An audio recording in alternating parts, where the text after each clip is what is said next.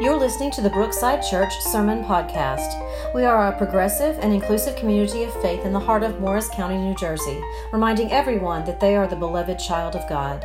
For more information, visit us online at brooksidechurch.org.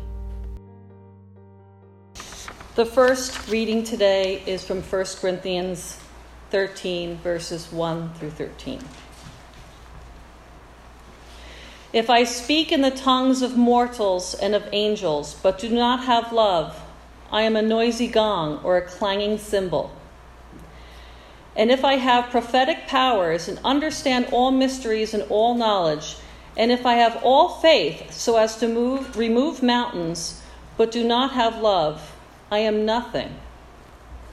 If I give away all my possessions, and if I hand over my body so that I may boast, but do not have love, I gain nothing.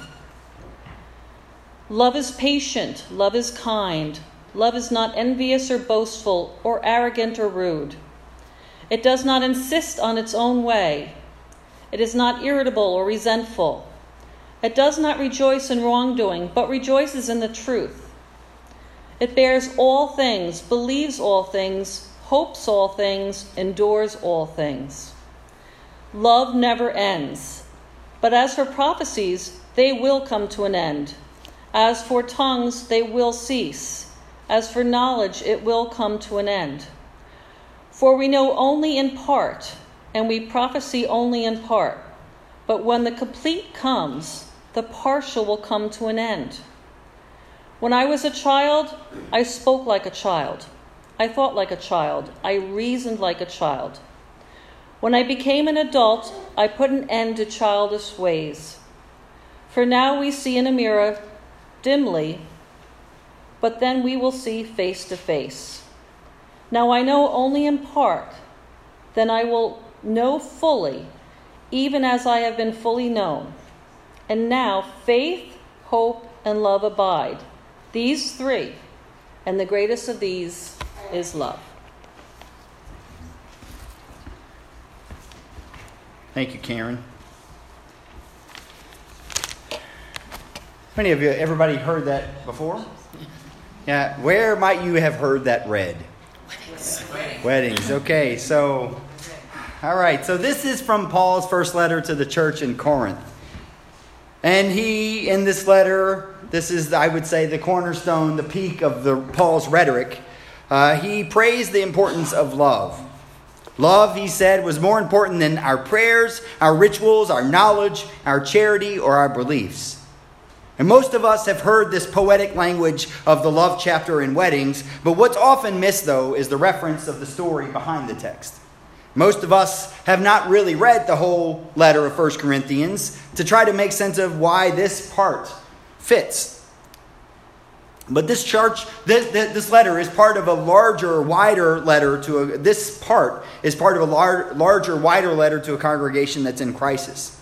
So the early Christian community in Corinth was divided with various factions proclaiming a sense of spiritual superiority over others.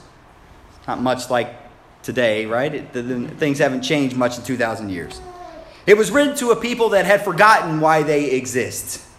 I'll just pause for a minute and ask you, do you think we have figured out why we exist? Do we remember why we come to church, what this is for? This Corinthian church, they had forgotten that the primary mark of faithfulness to Jesus' teachings would be their love for each other. Love, Paul said, is greater than any other faith characteristic. Christian communities exist in order to learn how to love. That's why we exist. No other reason. We exist in order to learn how to love.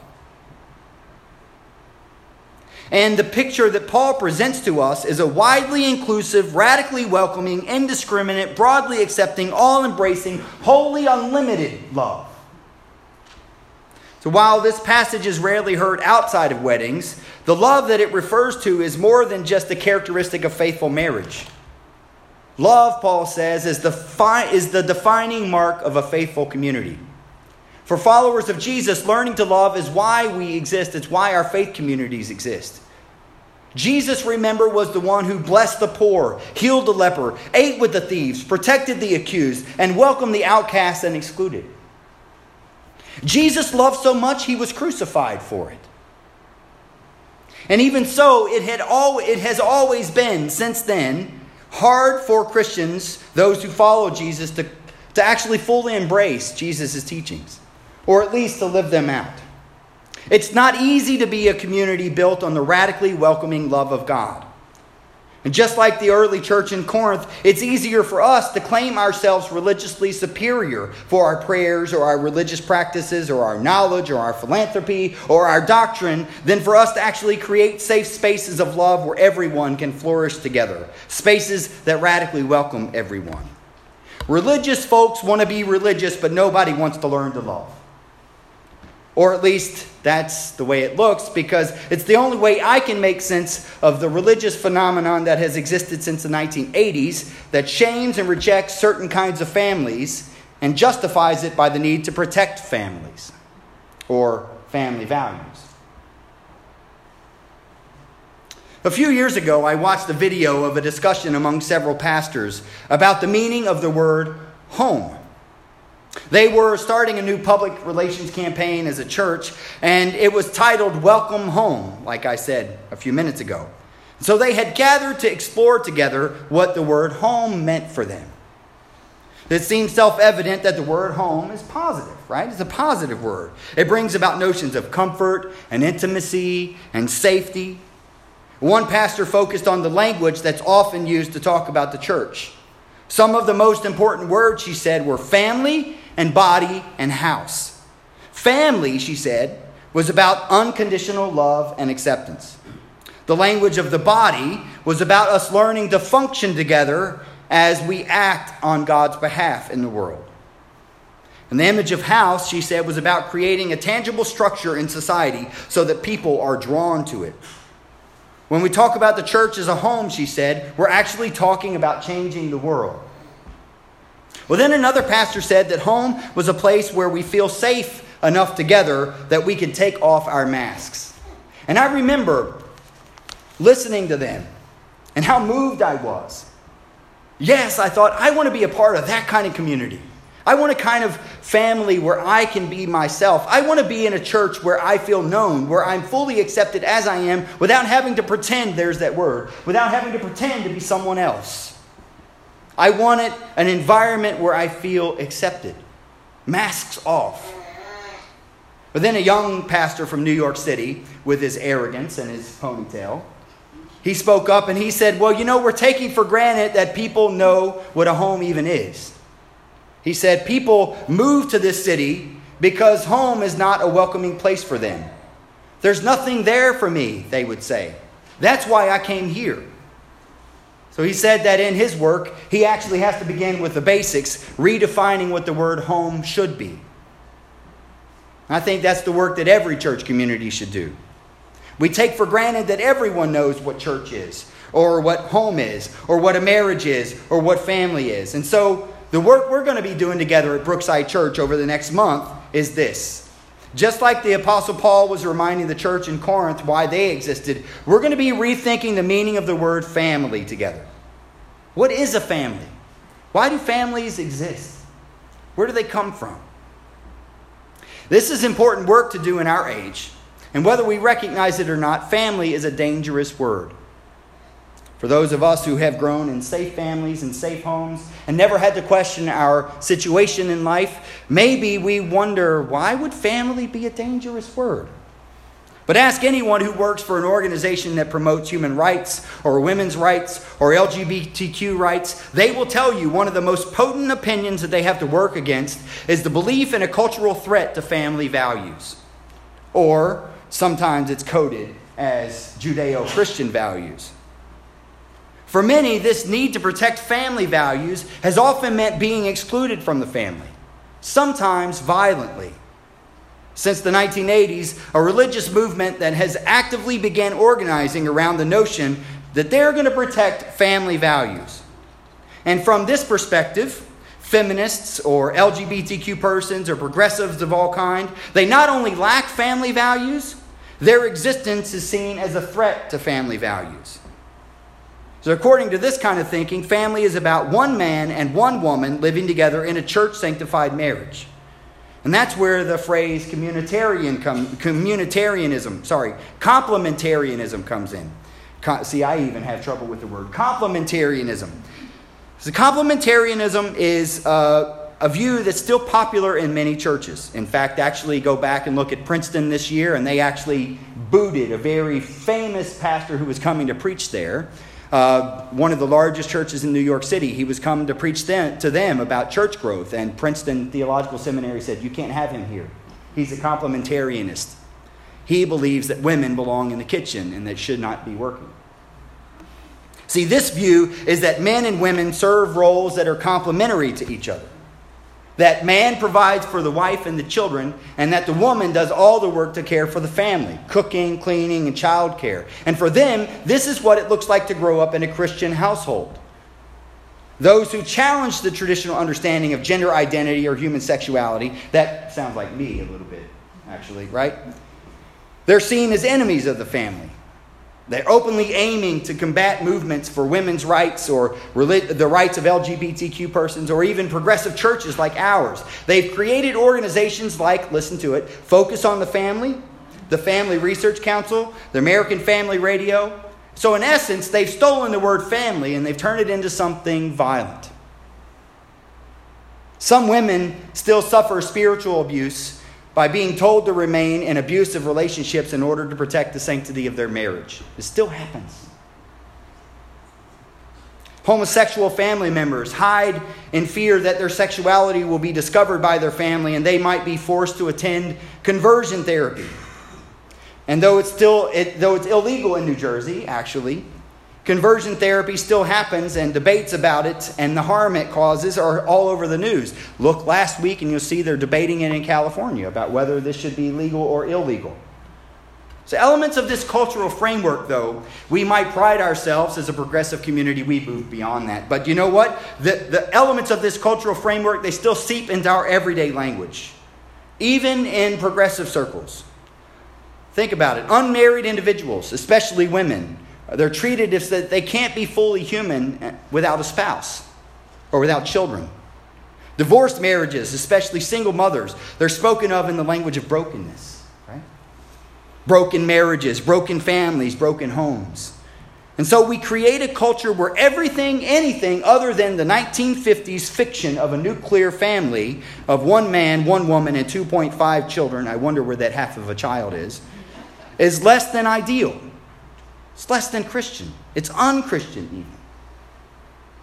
I may be wrong, but I would guess that if we were to actually collect the data about our own congregation, we would find that many of us, if not most of us, come from families that look entirely different from this ideal. See, in this cultural framework, family is a dangerous word because it works within an ideology of control. An ideology that justifies violence, especially against gender and sexual minorities. And this violence is reinforced by the theological emphasis on what is perceived as a Christian marriage. But here's what I believe. I believe that New York City pastor was onto something. That he was working in the right direction when he said this whole notion of home needs to be rethought, needs to be redefined. We need to pay attention to what we really think about it. For us at Brookside, I believe that the term family is a similar term. It's a term that we, in our conversations with each other about who we are, has come up regularly, and it's something that we need to think about. What do we think about this word? How do we define it? What is family? What do families look like? Why do families exist? I believe that if we're honest with ourselves, we'll find that the ideal family, if there is such a thing, will have nothing to do with its size or its shape, the number of men or women in it. In fact, actually, I think that if we were to read passages like we just read from Paul, the ideal family probably would have something to do with our ability to love each other. From this perspective, see, we should be suspicious of words like family and specifically family values. That's because rather than referring to safe spaces where radically inclusive love of God can be found, phrases like family and family values have now been co-opted so that they're used as an ideology that's dangerous to women or transgender persons or sexual minorities or a host of other unnamed folks that we don't even realize. So instead of protecting so-called family values, this is what I want to do. I want to suggest that what our calling as a congregation is to value families. Instead of protecting family values, what I want to suggest our calling is to value families. Families of all colors, and all ages, and all abilities, and all shapes, and all sizes. There's a feminist scholar back a couple of years ago, actually a couple of decades ago. Her name was Ann Bathurst Gilson. And she said that when we intentionally value families, we turn the notion of family values inside out. Intentionally. Because valuing families become an inclusive concept. We embrace various differences among us instead of controlling and excluding them. This allows us to see the term family in a new light, in a way that extends beyond the nuclear family.